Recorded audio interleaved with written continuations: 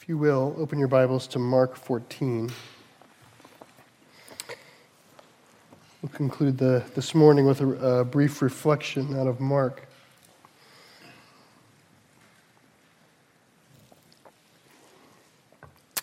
We're going to be in the end of the book of Mark now all the way through Resurrection Day.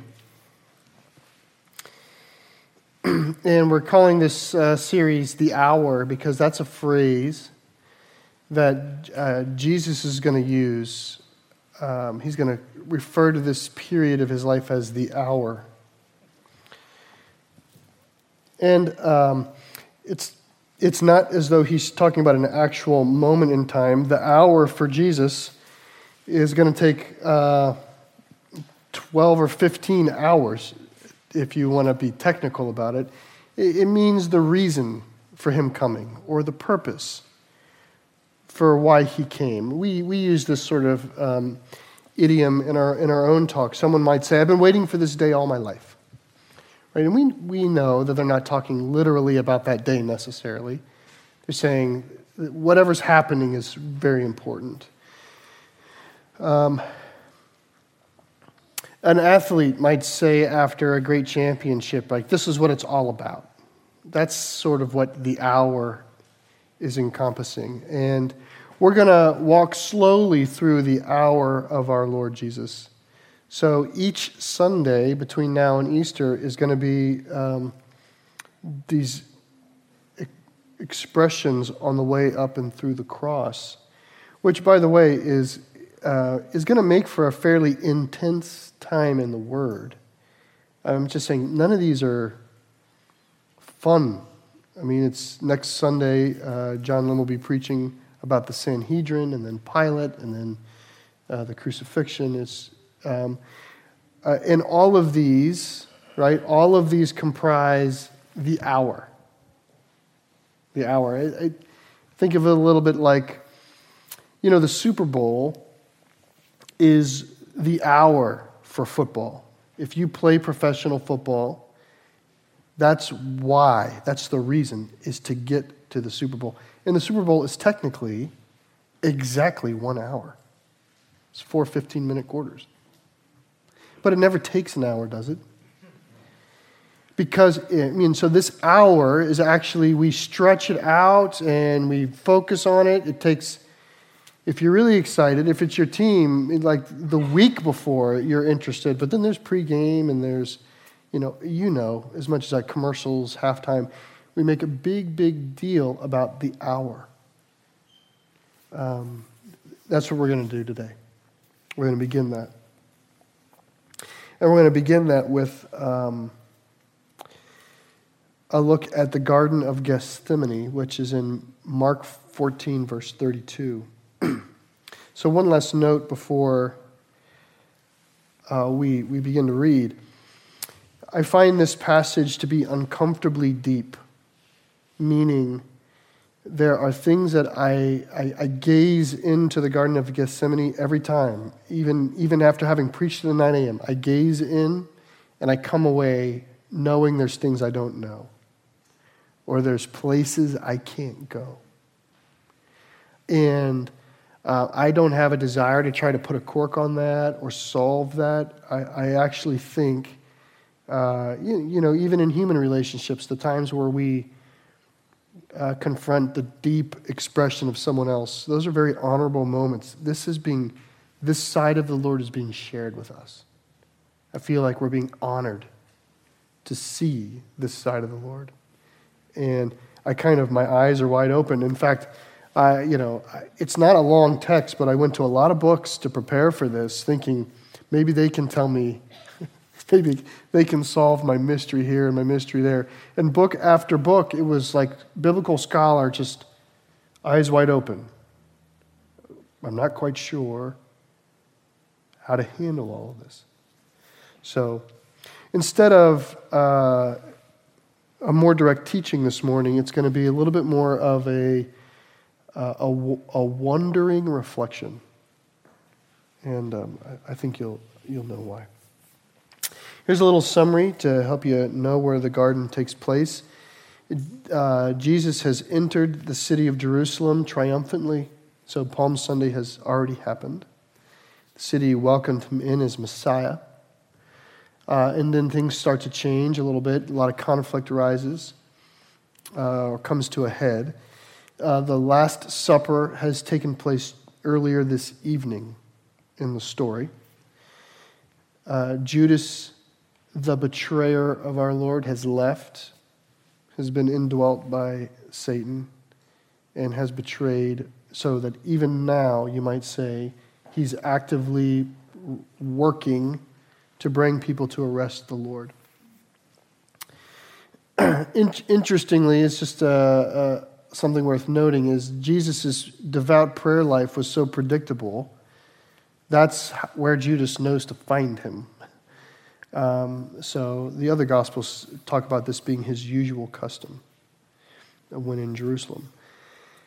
And I'm going to read this text. I'm actually going to read it twice. I'm going to read it once, and we're going to look at it with regards to Jesus. And then at the end, we're going to read through it again with a mind to the friends of Christ, Peter, James, and John. Okay. Mark 14, verse 32. It says, "And they went to a place called Gethsemane. And he said to his disciples, 'Sit here while I pray.' And he took with him Peter and James and John and began to be greatly distressed and troubled. And he said to them, 'My soul is very sorrowful, even to death. Remain here and watch.' And going a little further, he fell on the ground and prayed that if it were possible, the hour might pass from him. And he said, 'Abba, Father, all things are possible for you. Remove this cup from me, yet not what I will, but what you will.' And he came and found them sleeping, and he said to Peter, 'Simon, are you asleep? Could you not watch 1 hour? Watch and pray that you may not enter into temptation. The spirit indeed is willing, but the flesh is weak.' And again he went away and prayed, saying the same words. And again he came and found them sleeping, for their eyes were heavy, and they did not know what to answer him.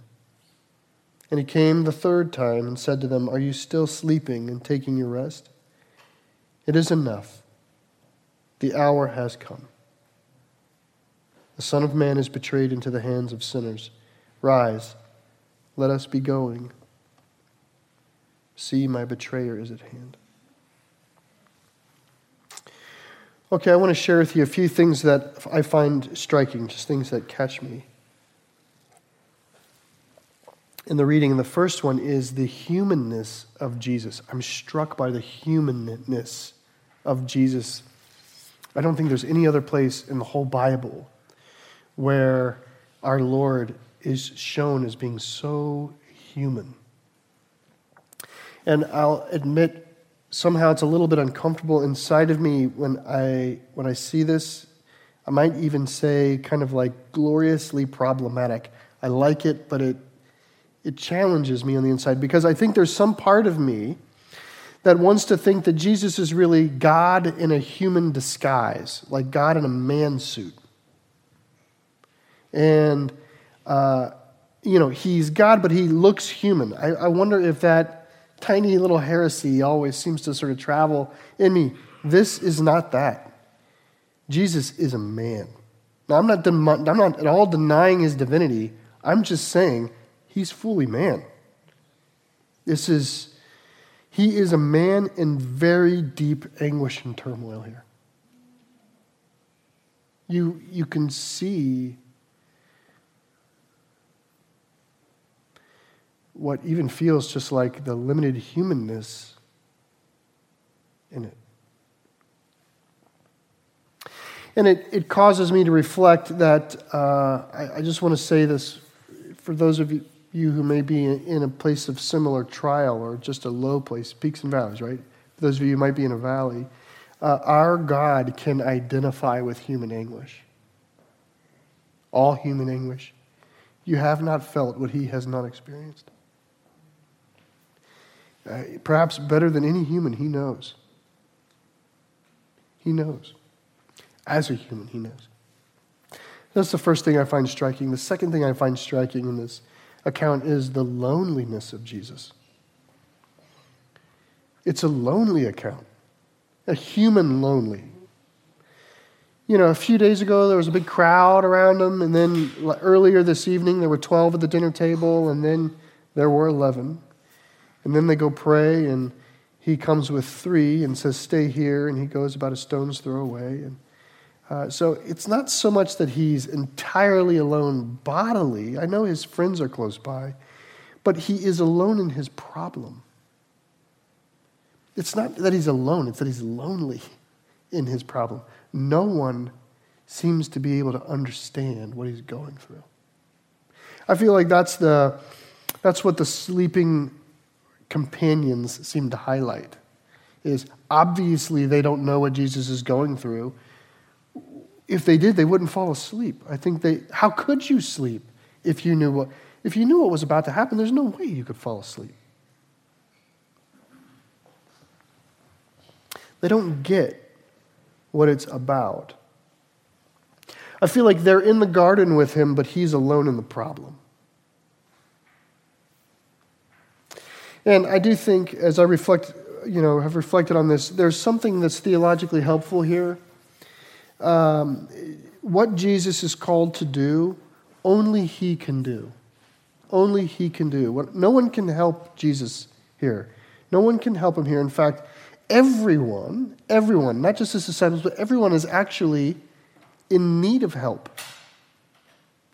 And I'm just saying this because in the land of, to whom does the credit go for our hope of salvation? Only Jesus.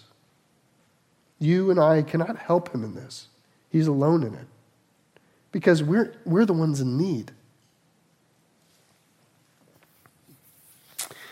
Here's the third thing I find striking, is that throughout this whole account, Jesus remains a shepherd throughout. He never stops shepherding. And by the way, if you read the whole passion of our Lord, he never stops shepherding until he gives up his breath. But here, I think sometimes reading it quickly gives us the assumption that he says to Peter, James, and John, hey, rise, pray for me. I could really use your prayers. I'm in a tough spot. That's not what Jesus says here. Jesus does not use, this is how he even highlights his aloneness. He does not use the disciples for him. He actually says to Peter, rise and pray that you don't fall into temptation. So in the space where our Lord is taking the world on his shoulders, he still is caring for the disciples. It's a way of saying, it's almost as though Jesus is saying to Peter, when I'm taken, it's about to get very hard for you. Your world's about to get very hard. You need to pray for yourself. When I have a heavy heart, or when a lot on my shoulders, or I feel like the weight of the world's on my shoulders, and I'm not trying to compare myself to the Lord, I'm just affiliating myself with you. When we have that feeling, I find I typically get more and more self-focused. Someone comes to me with their problem, which seems so small to me, and I lose charity with it. I got the weight of the world on my shoulders, is my internal attitude. Here, like Jesus spiritually does have the weight of the world on his shoulders. And he still is instructing Peter for Peter's good.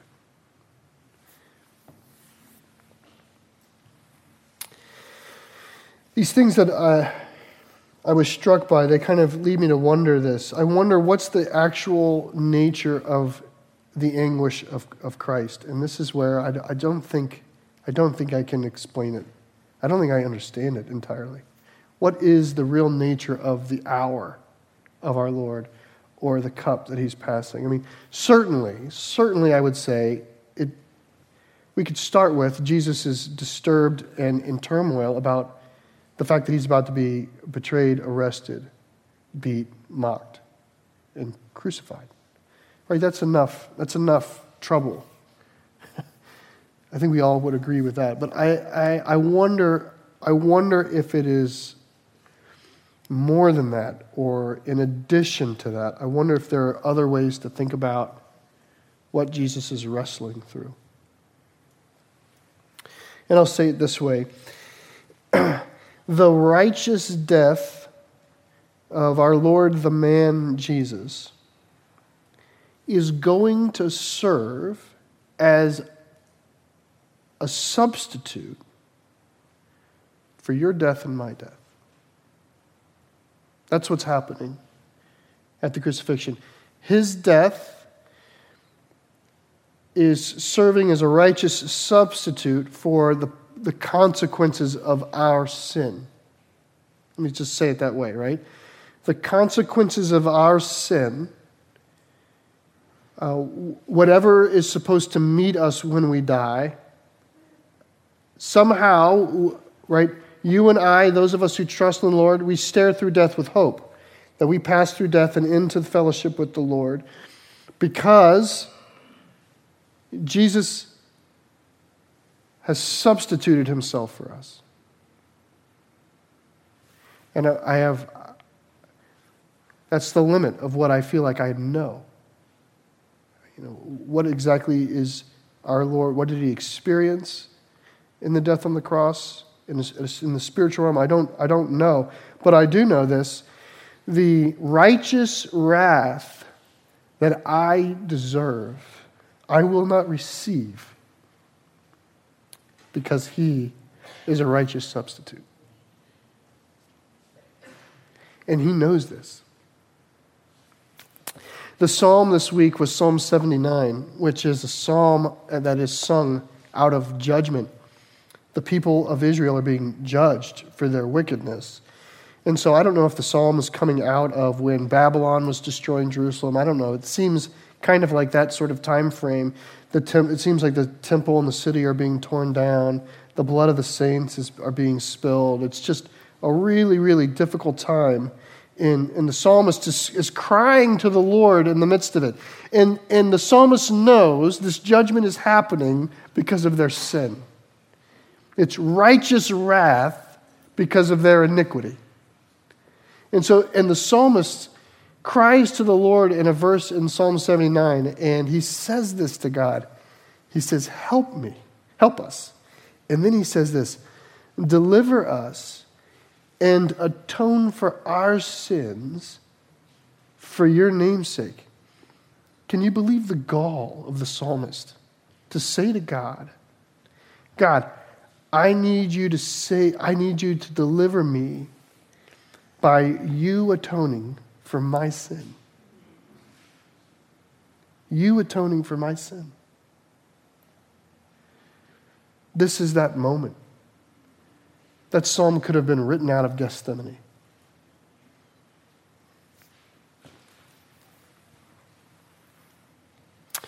Maybe I'll say it one other way. You and I, to be made in the image of God means we are eternal beings. We are eternal. Our soul lives on. And to die outside of the fellowship of God is an awful thing. That's what the word describes it. It's an awful, terrible, eternal reality to head into eternity apart from the fellowship of God. And what I wonder when I look at Gethsemane is a righteous son who has spent eternity in fellowship with God, who's about to forfeit it for our sake. Right, what you and I are only now getting an inkling of, like for us, glory in heaven is so much better, right? I mean, it's better than what we can appreciate. We sort of dream into that.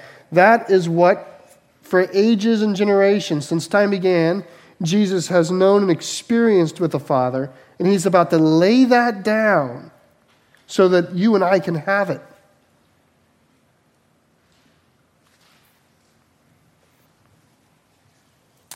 This phrase, like he cries out, Abba, which is such an affectionate way of talking to the Lord. You just realize it's a son talking to his father.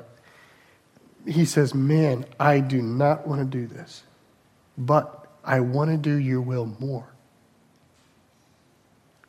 I don't want to do this, but I want to do your will most of all.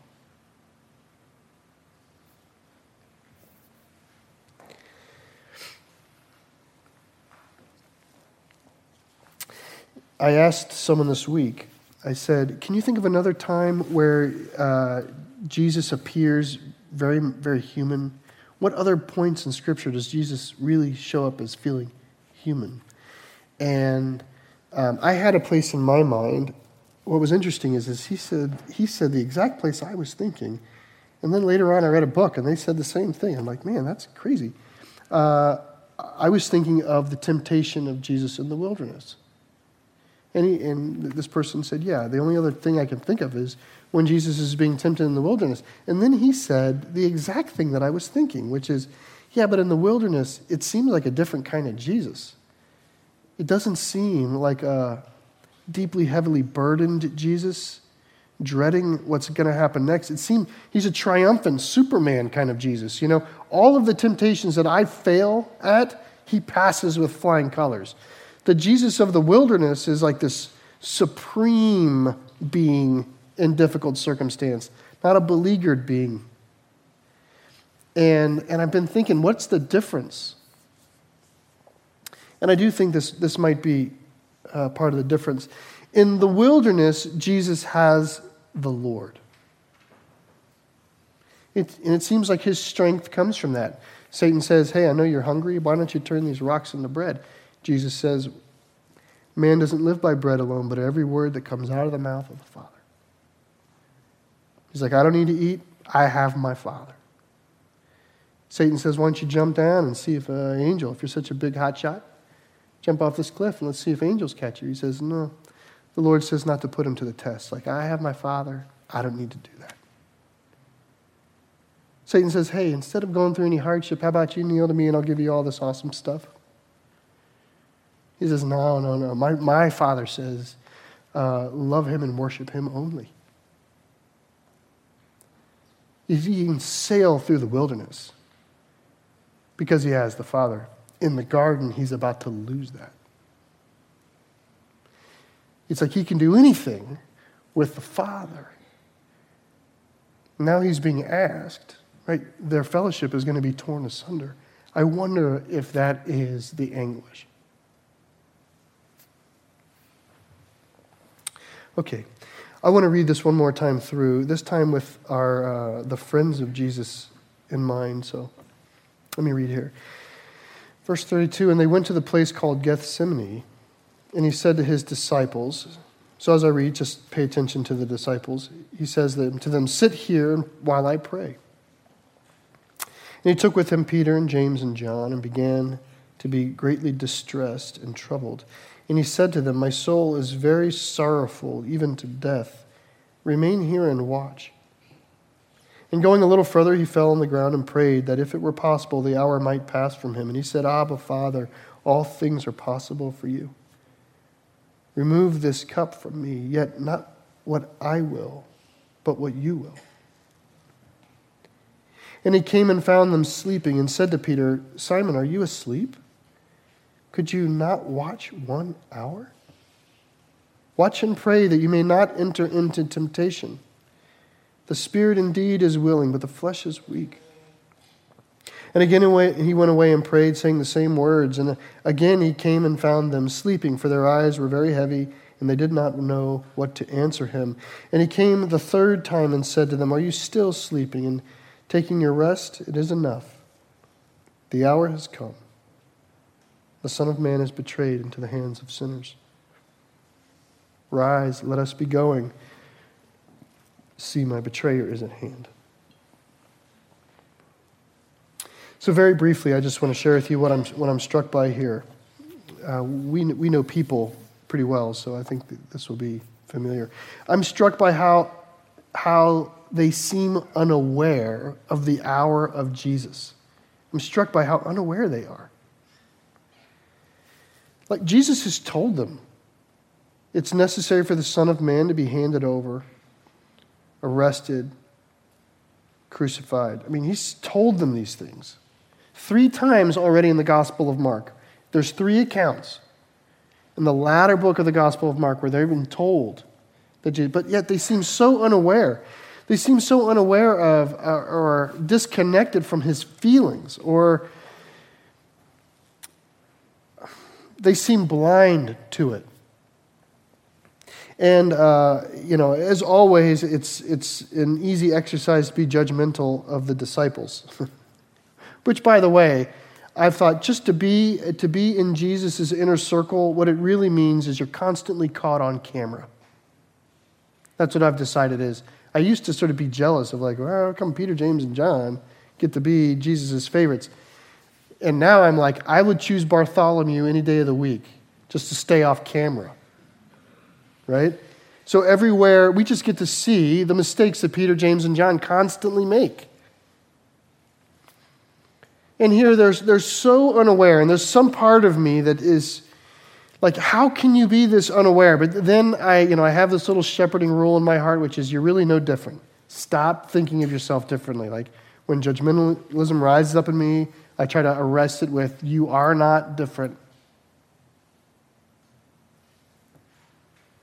And I find myself asking this, how often do I live in a way where God might look down and say, it's as though he's totally unaware of what I'm trying to do?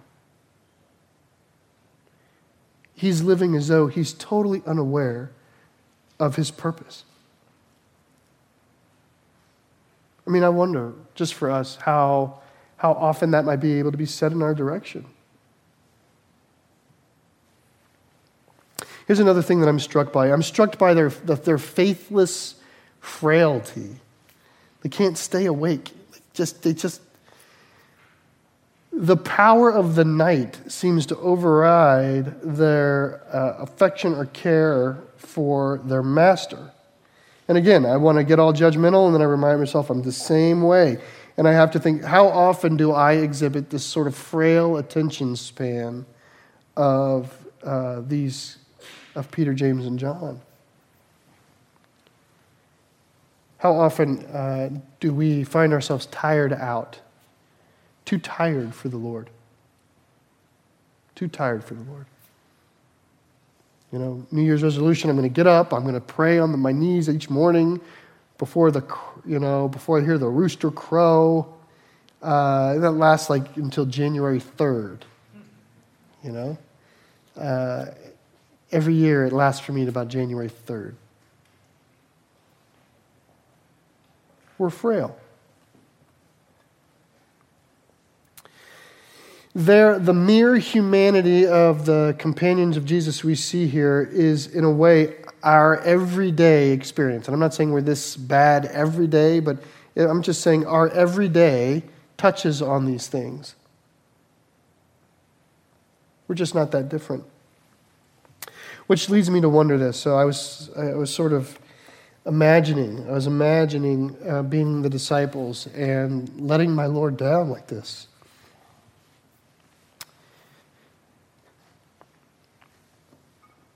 And I wondered what their next night was like. Friday night. I thought, I bet you they didn't sleep at all on Friday. I bet you they lied in bed, eyes wide open at the ceiling, going, what have I done? I slept on them. I denied them. I ran away. I wonder what Friday night felt like for these guys. And then I felt all bad for them. But then I realized the rest of the city is sleeping just fine. Right? The rest of Jerusalem is watching Netflix and snoozing. And this is where it came to me. It sort of came to me that I know their Friday night was rough, right? Their Friday night was rough, or they have this feeling of having let the Lord down. You know why? Because they're the friends of God. That's a sign of their friendship. That made me feel so much better. Because, as a Christian, there's these times where you have let the Lord down. And you're like, Lord, how was I this unaware? How was I this unaware? And you feel bad. You know those times you feel bad? You know what that is? That's a sign that you're a friend of Jesus. It's a sign. The rest of the city's sleeping just fine that night. There's a sense of we hurt when we let people down that we love. And so I just want to end on this note. If you are in a place where, you strive and then you're frail, or you're unaware, or you're not meeting in your Lord, I'm letting you down again, or Lord, why can't I? That is a sign. Guess what it is? It's that you're in his inner circle. You are a friend of Jesus. The scriptures say it's the kindness of the Lord that leads us to repentance. It's his friendship in our direction that causes us to stay up going, what have I done? What have I done?